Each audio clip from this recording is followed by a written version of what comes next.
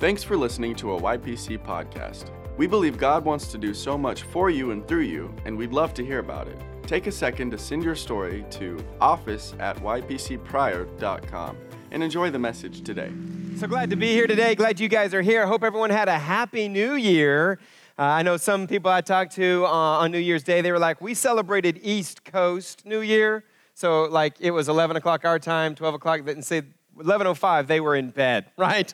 They watched the ball drop, they went to bed, everything was great, but I hope everyone had a great new year, and I'm excited about this year at your place church, and like they said, we did begin the fast today. It was funny, my son, my youngest, Tyson, gets up this morning and he tells Tyra, he's like, you know what? You know why winter feels so long?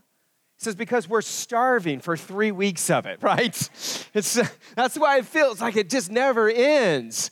But again, it is 21 days of prayer and fasting.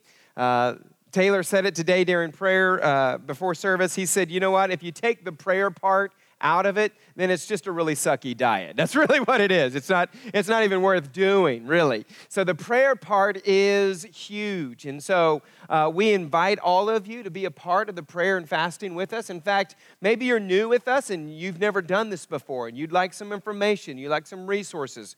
Well, our friends at Church of the Highlands have posted a webpage. It's simply 21 days, plural, days, churchofthehighlands.com. And so if you want to go to 21days.churchofthehighlands.com, they'll give you all kinds of resources for you. If you're zealous, like some of us here at the church, we're doing the whole no meat, sweets, dairy, bread, like it's just vegetables and fruit for some of us. And so they'll kind of give you some menus that you can use to kind of get you through. Some people are doing like full-fledged water fasts. I'm not quite there, you know what I mean? But I would encourage everyone to do something. Even if it's just cutting social media out for 21 days, or maybe if you have a certain show, got to watch your program. You know, my program comes on. That's what my grandma used to say. Got to watch my program. If you want to cut that out of your life for the 21 days, maybe DVR that and catch up afterwards. Everybody can do something, and it's not too late. Just because we've already started doesn't mean that you can't start. This is day one. So just do something, and I genuinely believe that you will hear the voice of God like you've never heard him before during these next 21 days of prayer and fasting. Today, we're going to slow down a little bit. I know a lot of us, we come out of the holidays, we just kind of want to hit the ground running. It's a new year, it's a new you, right? Let's go. But I just really felt in my heart this sense. Actually, it was last July. I was in a moment of, I had taken a few weeks off, and I'd spent extended time in the presence of God, and I really felt in my heart that the Lord spoke to me about January's series, about what we're supposed to talk about today, tomorrow, and the next weekend.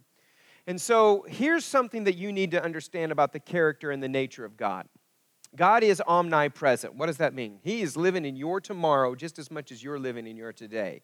Like he knows no time, right? He sees what we're going to be going through months, years before we do. And so God knew what you were going to be going through in January. And he knew you were going to be here today or watching online or listening to the podcast. And so he's intentionally, I believe, architecturally pointed and presented this message right here before we go into 2019 for a reason. And so we want to lean into that today. I believe that God has a word that's a right now word for us. So we're going to just seek God as we progress through this series. Let's pray. Father, we love you. And Lord, we're so thankful for what you're doing in the hearts and in the lives of the people of your place church. Father, I got a lot to say today. I got a lot to say. But Father, it's not so much what I'm saying as what the people are hearing. So, Father, through my words, through the notes on the screen, through the direction that you've laid on my heart, God, my prayer is that the people genuinely hear you. God, let this not just be another message, just not another weekend, another series, God, but take these first few weeks of 2019 and really dig inside of each and every one of us. And I thank you that it starts today in Jesus' name. Amen. So there's a movie came out several years ago. Has anybody seen the animated movie WALL-E? About the little robot, right? Lives on the trash planet, which I believe is the Earth. It's years in the future, and he walks and he puts trash in his little compartment, squishes it, makes these little bricks out, right? Finds little trinkets, takes it back to his little hidey hole. And one day, this robot, this spy robot, if you will, or this research robot comes down, and we know it's a girl. Like, I don't know how we know it's a girl. We just know it's a girl. It's like a high-pitched sound that she makes. And so, like, WALL-E, the little trash robot, and this girl, they fall in love. It opens a whole field of questions, which we don't have time to go into right now. But the thing that I found interesting about the movie WALL-E was the entire human race had boarded a cruise liner, if you will. It was a spaceship, and everybody got on it, right? And so they were all up in space, and they were sending this little robot to see if the Earth had the potential to regenerate itself, right? Can we come back home?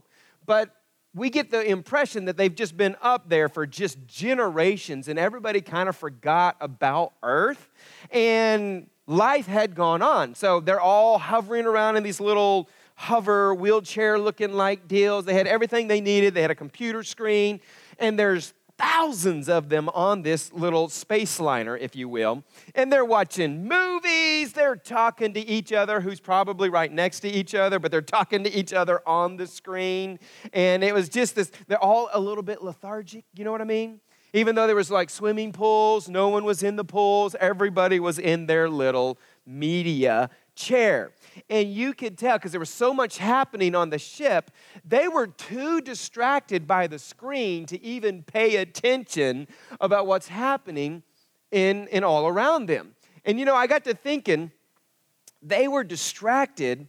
Is it possible that the reason why that was so funny is because it hits a little too close to home.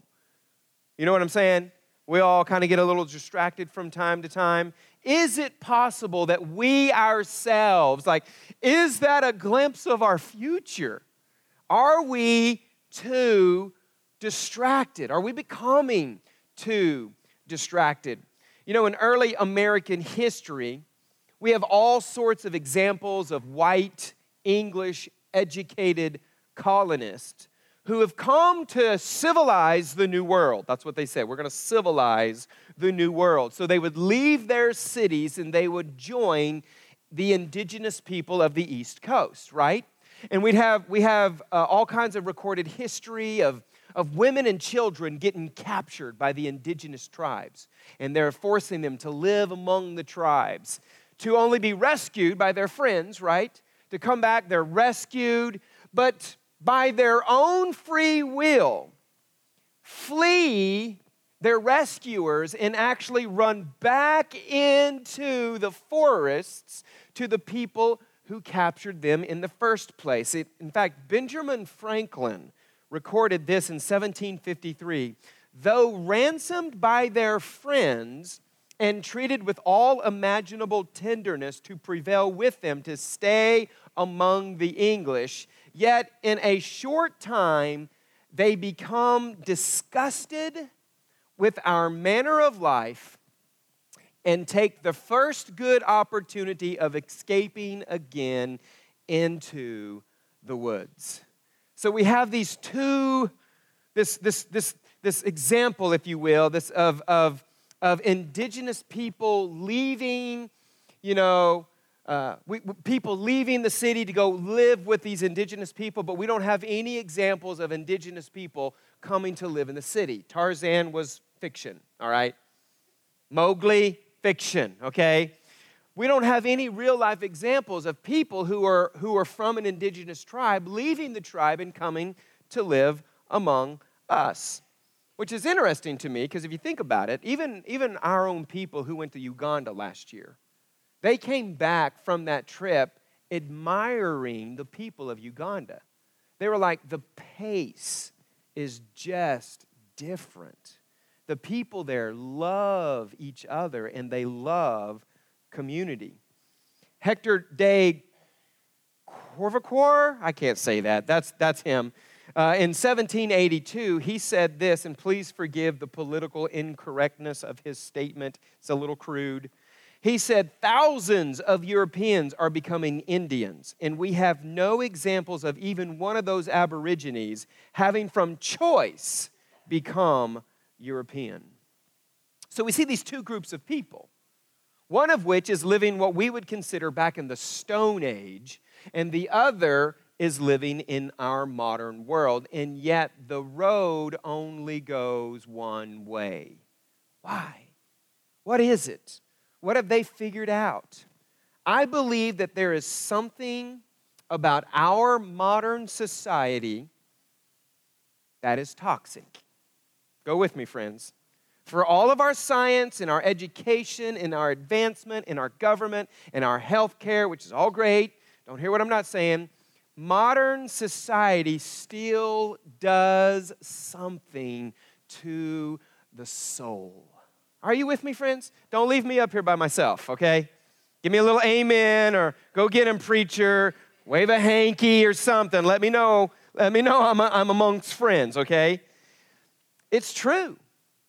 In fact, 2007, so think back, 2007 is possibly a year that will go down in history as one of the most influential years in all of record keeping, next to 1440 when the printing press was made, right? What happened in 2007? Steve Jobs released the iPhone to the world.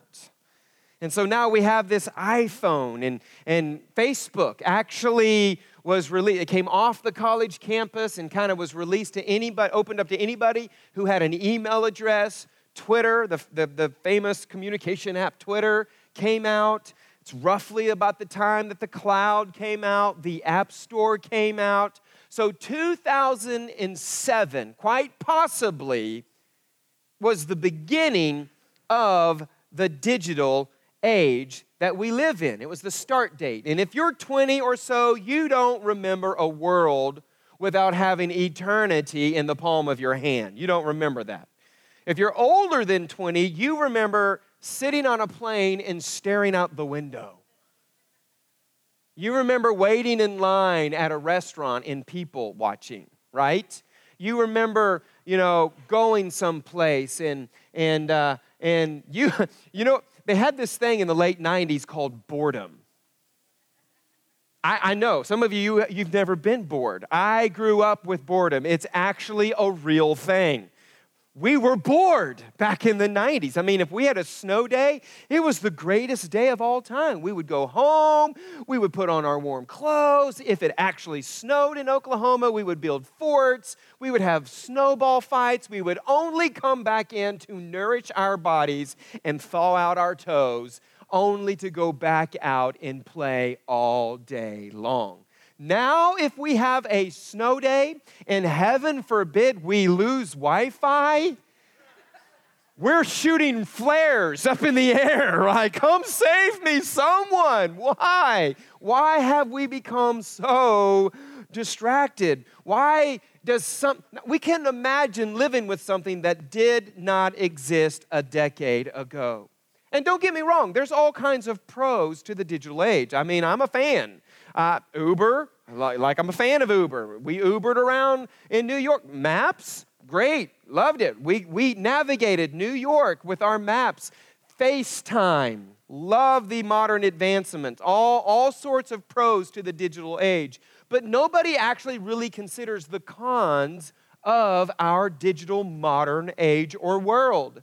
For instance, researchers are saying that our attention span is dropping from year to year. In fact, one report says that we've gone from 12 seconds to 8 seconds, okay? Which my thought was, seriously, 12 seconds was the high point of our attention span? But it's true, and it's all because of this digital age. We live in what researchers are calling the attention economy, where literally thousands of apps and other platforms are trying to distract us. Tristan Harris, a former product philosopher and software analyst who worked for, well, we'll just say a large internet conglomerate currently buying up acres in Pryor, Oklahoma. That's what we'll say. We'll say that. So he worked for this company, left the industry, started a nonprofit with the sole purpose of arguing for Hippocratic oath for software designers because he had seen behind the curtain on what Silicon Valley is doing. He said, right now there are 20-somethings who are being paid to intentionally engineer software, apps, and devices with the sole purpose of distracting and addiction, because that's where the money is to be made. And so this is happening right here, right now. In fact, pretty much the only place you can be alone with your thoughts is in the shower. I said last service, once, they make a waterproof Apple Watch, it'll be the beginning of the apocalypse. And then someone told me, oh, they actually have one. Like, you can take a shower with your Apple Watch. We're doomed, okay? So it's the only thing I got to say. We'll never have an original creative thought again. Why does this matter? This new addiction, if you will, is robbing us of the ability to be present. It's robbing us of the ability to be with ourselves. More than anything, it is robbing us of our ability to be with God. And in doing so, it's robbing us of our souls. Andrew Sullivan is a theorist and author. He did a provocative essay in the New York Times Magazine that he titled, I Used to Be Human, in which case he talks about going to this meditation camp. First thing he did was he dropped his mobile device in a box, and it was a digital detox. And again, the whole article is a good read, but if you get all the way down, his last paragraph of his essay, he said this: there are books to be read, landscapes to be walked, friends to be with, life to be fully lived. And I realize that this is, in some ways, just another tale in the vast book of human frailty. But this new epidemic of distraction is our civilization's specific weakness.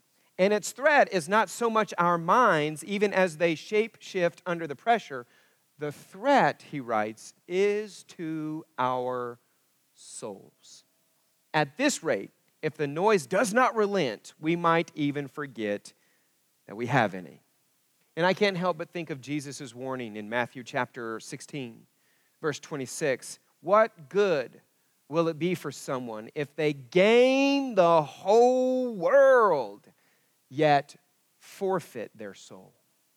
Or what can anyone give in exchange for their souls? And it's more than the fact that we're overbusy, that we're in a rush, that we all live with kind of this low-grade anxiety, that our immune systems are kind of wreaking havoc. It's more than all of that. It includes that, but it's more than that. It's about our spiritual lives.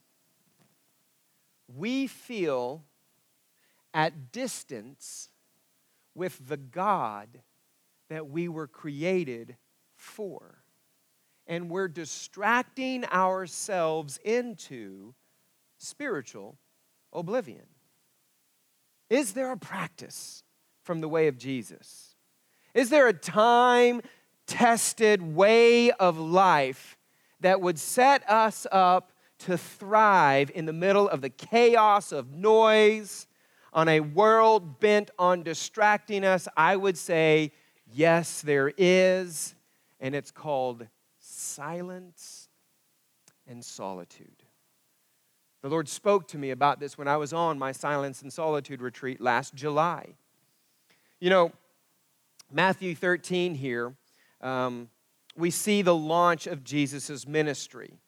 He's come to John the Baptist to be baptized. We see heaven and and the heavens are open. The Holy Spirit descends on him like a dove.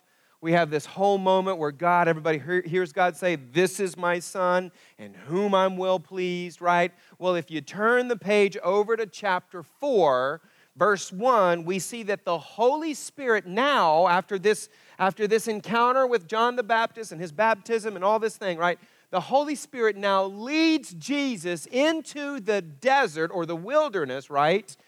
For 40 days to be tempted. In fact, chapter 4, verse 1, then Jesus was led by the Spirit into the wilderness to be tempted by the devil. After fasting 40 days and 40 nights, he was hungry. The tempter came to him. So the very first thing that Jesus does, he gets baptized. He has this incredible experience. He goes into the wilderness. He fasts 40 days. The Holy Spirit leads him there. And this whole thing just happens. Well, the word wilderness in the Greek is the word eremos. Eremos. And it means the wilderness or the desert, but it also means a quiet place or a desolate place, or my personal favorite, a lonely place. You know, when I first read this story back when I was cutting my teeth, and I'm just going to be honest, up until recent times, every time I read this story, it always bothered me a little bit. Why would the Holy Spirit lead Jesus into the desert for the sole purpose of being tempted, right? I knew that Jesus had to go toe-to-toe with the devil. Like, I knew that whole thing had to happen. But why to the wilderness? Why to fasting for 40 days and then again this head-on clash with the devil? And for years, this story confused me because I read the story this way. The tempter comes to Jesus in his weakness. He's been 40 days alone. He's tired. He's hungry. He's weak. I mean, isn't that typical of the enemy? When you've had a long, hard week, kind of at your wits' end, the car breaks down, the toilet overflows, ruins the floor, right? And then all of a sudden the devil comes. Man, what a jerk, right? That's the way I read this. But I realized recently I've been reading this backwards. The eremos isn't a place of weakness. It's actually a place of strength. The Spirit led Jesus into the eremos because at the end of 40 days, Jesus was actually at the height of his spiritual powers. And then, and only then, did he have the strength needed to take on the devil. If you read over in Mark chapter 1, you'll see that this is essentially Jesus' first day on the job as the Messiah. It's been a marathon day. He gets up early. He's been with the people preaching and teaching all day long. We get to the end of verse 34. The sun's going down. Jesus is still at it. Verse 35, very early in the morning, while it was still dark, Jesus got up, left the house, and went off to, in Greek, the eremos, or solitary place, where he prayed. Simon and his companions went to look for him, and when they found him, they exclaimed, "Everyone's looking for you." Jesus replied, "Let us go somewhere else to the nearby villages so I can preach there also, for that is why I've come." See, we begin to see a pattern in Jesus' ministry. Baptism, 40 days in silence and in solitude, right? Comes back for one day on the job, goes right back into the eremos. And he gets himself fresh and rejuvenated. The eremos wasn't just a one-time thing. It was woven into the fabric of Jesus' everyday life. Mark chapter 6, verse 30, the apostles gathered around Jesus and reported to him all that had been done and taught. And so Jesus is high-fiving people, right? But look what happens, verse 31. Then, because so many people were coming and going, that they did not even have a chance to eat. Have you ever been there? Life is so busy, you don't even have a chance to eat. It's like, yeah, it's called having a 2-year-old, right? Or it's because, working a full-time job and still going to college full-time. Or it's trying to get this career off the ground. Whatever it is, right? We've all been there. He said to them, "Come with me by yourselves to a quiet place and let's binge watch Netflix all night long." Right? Let's get out of town. Let's blow this joint. Let's go and just decompress someplace. No, that's not what he said. He said, "Come with me by yourselves to a quiet place and get some rest."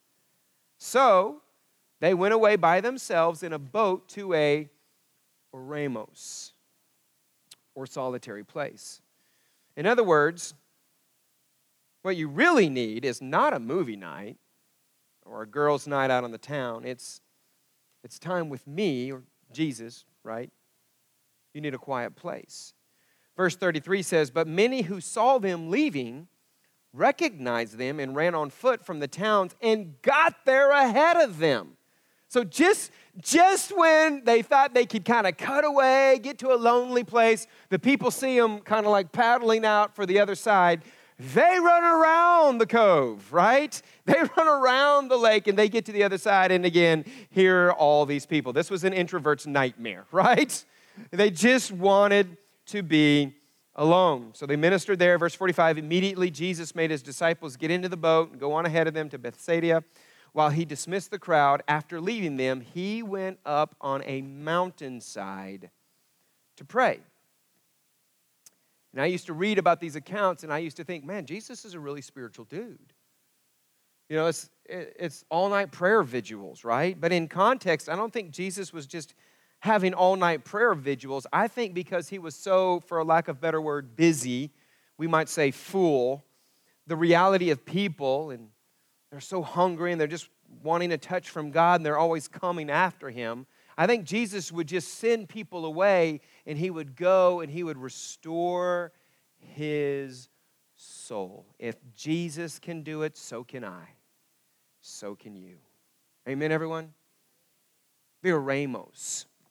He knew that he needs that time, even more than he needed sleep. And we all know that Jesus likes sleep. We see account after account of it. Jesus is asleep in the boat, right? Luke chapter 5, verse 15 says this, "Yet the news about him spread all the more, so that the crowds of the people came to hear him and be healed of their sickness. But Jesus often withdrew to the Oramos and prayed." So again, often withdrew. It was a regular part of Jesus' life. In fact, if you study the Gospel of Luke in particular, the more Jesus taught, preached, healed, cast out devils, the more he would go to the lonely places and restore himself. And if you're like me, we have a tendency that once we get busy, the first thing to go is prayer or time alone with Jesus. But that's when we need him more, not less. The Oramos was a regular part of Jesus' rhythm. Well, this practice of Jesus getting away has been come to be known as silence and solitude. And here's a working definition of silence and solitude that we will sort of frame up the next few weeks here at Your Place Church. Silence and solitude is intentional time in the quiet place to be alone with ourselves and with God. Intentional time in the quiet place to be alone with ourselves and with God. You know, a word on each of these, silence and solitude. Silence is two-dimensional. There's an external silence and an internal silence. External would simply mean we would go someplace where there's no noise, right? No music, no TV. We go out in nature. Maybe it's your room. You put on some noise-canceling headphones. It's quiet. I think being quiet in itself is a spiritual discipline. Just being able to sit there in the quiet with you don't have to pray, you don't have to read, you don't have to journal, but just be quiet. In fact, there's been times I've been at home up in our bedroom upstairs. We have this round chair at the end of our bed that overlooks our patio and ultimately the lake. And I'll be sitting on that little round chair, and I'll be spending time with the presence of God. I'll be maybe writing a message, praying about you. And about that time, it's like Tyson's gone off to school. Taliana's off at her job. And I don't know where Tyra's gone, but it's almost like a quietness just falls on the house. And I just kind of sit there in that moment. We have this little point on the edge of our property that goes out and kind of opens up through the trees, the pine trees, to see the Kerr Dam and the sunset going down over there. And there's been times that I've intentionally left my phone back at the house and I've just walked through those trees. We have this little bench there. And I'll sit there in the quietness. And it restores my soul. Are you with me, friends? See, quietness, there is an external quietness. But there's also an internal quietness.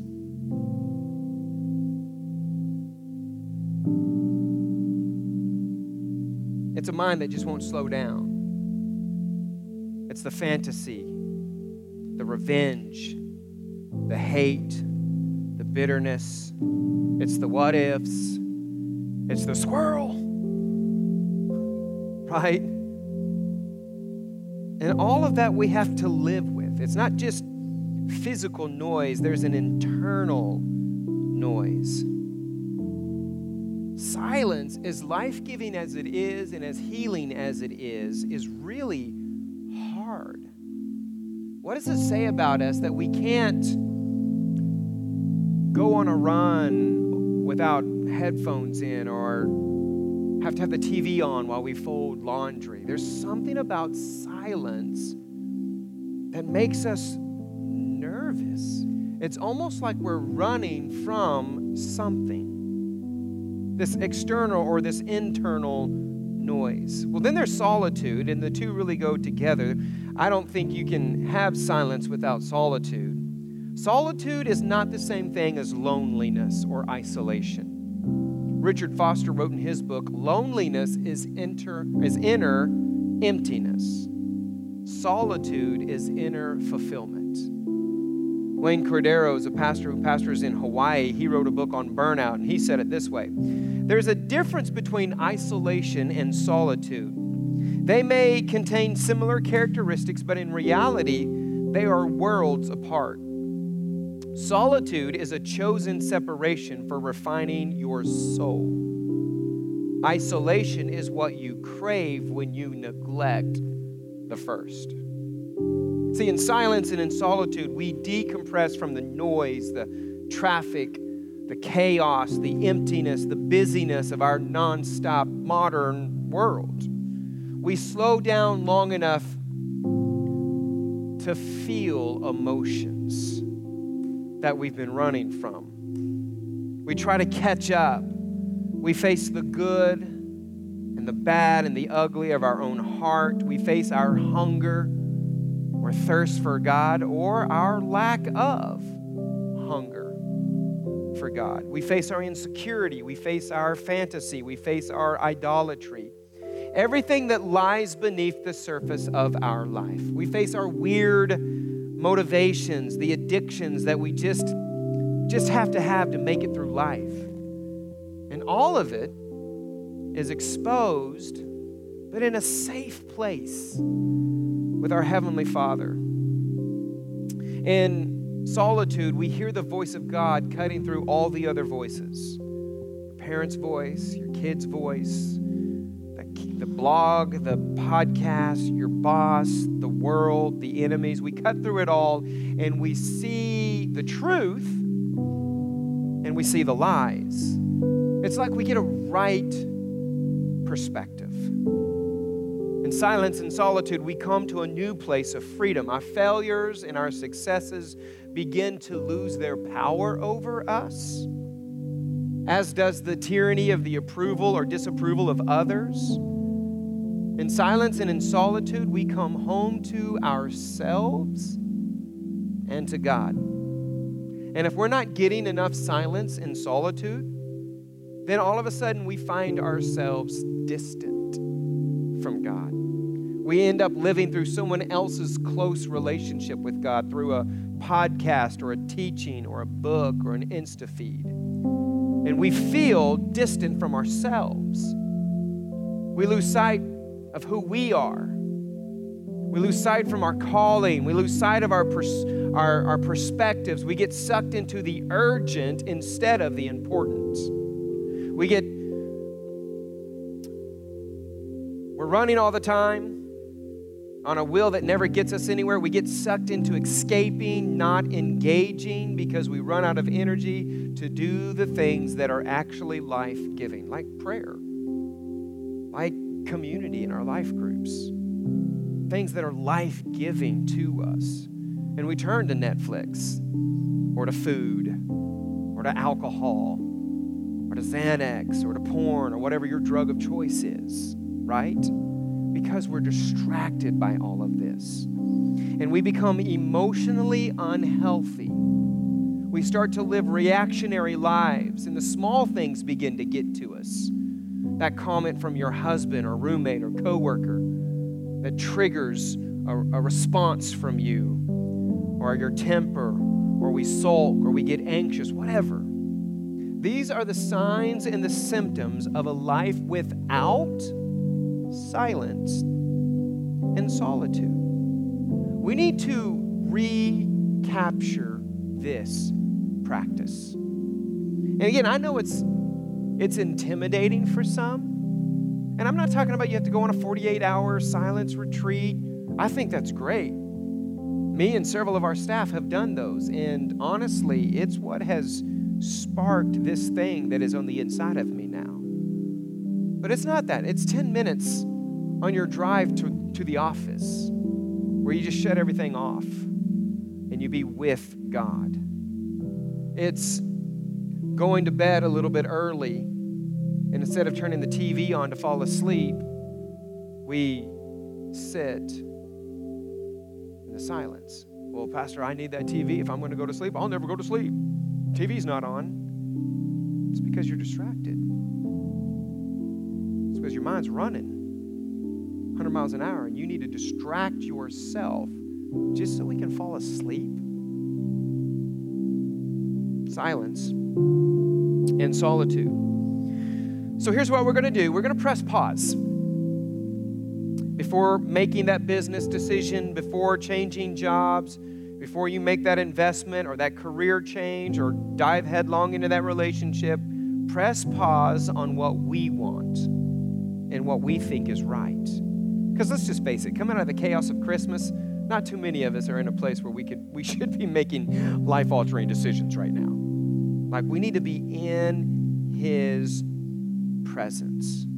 Before we settle into the rhythm of 2019, we're going to press pause and we're just going to take time to talk with and to hear from our Heavenly Father, which is why we're opening the church up all this week, Monday through Thursday, 6 a.m.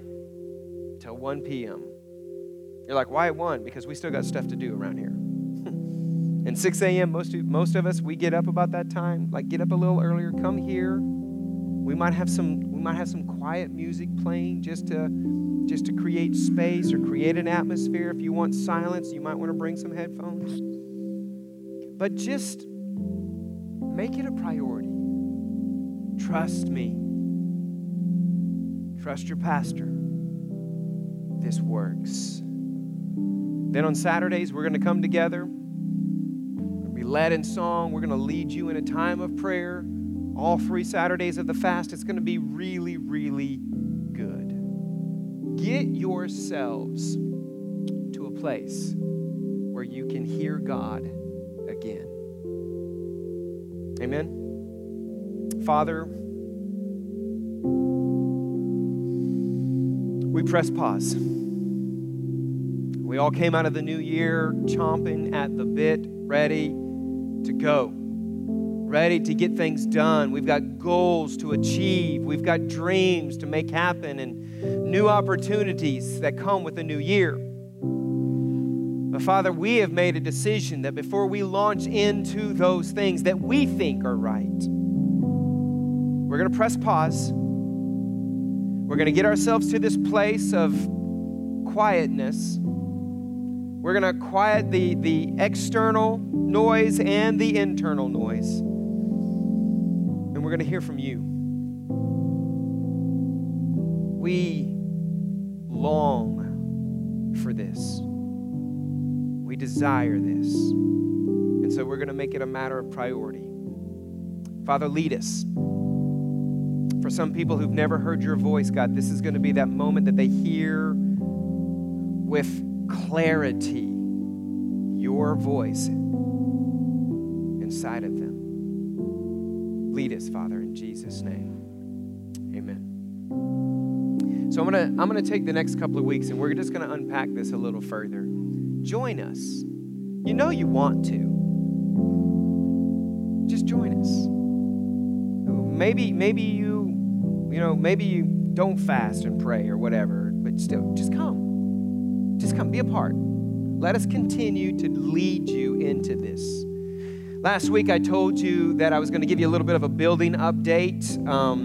I promised I would, so I'm going to go ahead and just kind of tell you where we're at with that. We are experiencing a little bit of a delay when it comes to getting our permits and our approvals to just bring heavy equipment in here and destroy. And it's my understanding that it's the entire state of Oklahoma that is experiencing this. There's a little bit of delay in issuing some of these permissions, if you will, to just go hog crazy over here.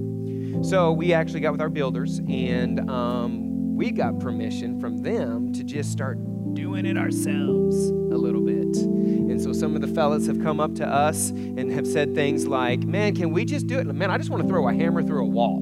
Can I just throw a hammer through? Like a sledgehammer, you know what I mean? They just kind of want to go Olympic style and whatever. And so we've got permission and we know what walls are going to be demoed. We know like all the ceiling tile and insulation's got to come out. Like all of that stuff's got to happen anyway. And so if you're interested in being a part of that, we'll come up with a cool name.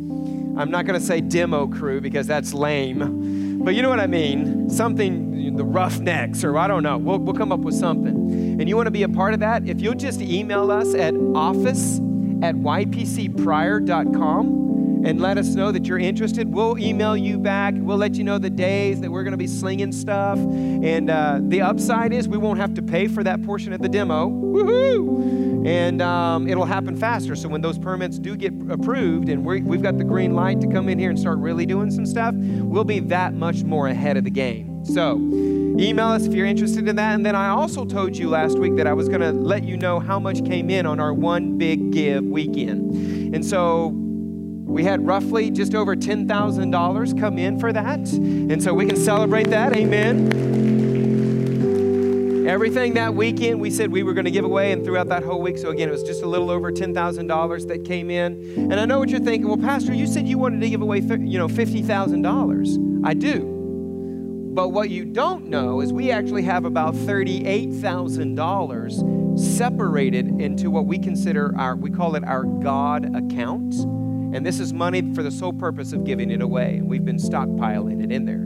So the 38 with the 10 is $48,000. We're like $2,000 away from our $50,000 give. Amen. Amen. And so we're good for it. We're good for it. I mean, it may take us a week or two to build it up, but we'll give it away. We will give away the full $50,000. Mark my words. And God's going to be really good. So we're thankful for that. And it's because you guys are generous that we're able to do that. So we're going to go ahead and receive our morning's tithes and offerings. It's fun because on this side of what I get to do, I get to hear all the stories of all the people who in the last 12 months have begun trusting God with their finances. And I get to hear stories of raises and bonuses and promotions. And oh my gosh, Pastor, you've got to see this Christmas bonus I got this year. Or man, I got this job. It was just handed to me. It's my dream job. Well, they connected, and thank God for it. They all connected back to when they started trusting God with their giving.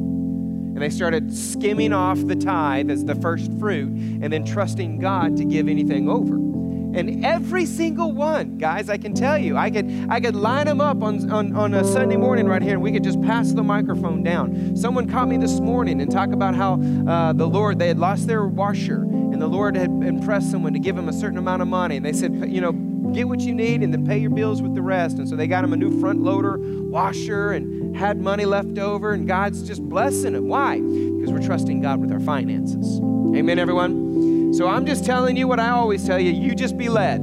Give God the first and then be led with the rest. And I'm telling you, you will be the story that comes up to me and can't wait to get to church one weekend so you can tell me how God's blessing your socks off. Amen. Stand up with us. You have been listening to a YPC podcast. Visit our website at ypcprior.com to hear more.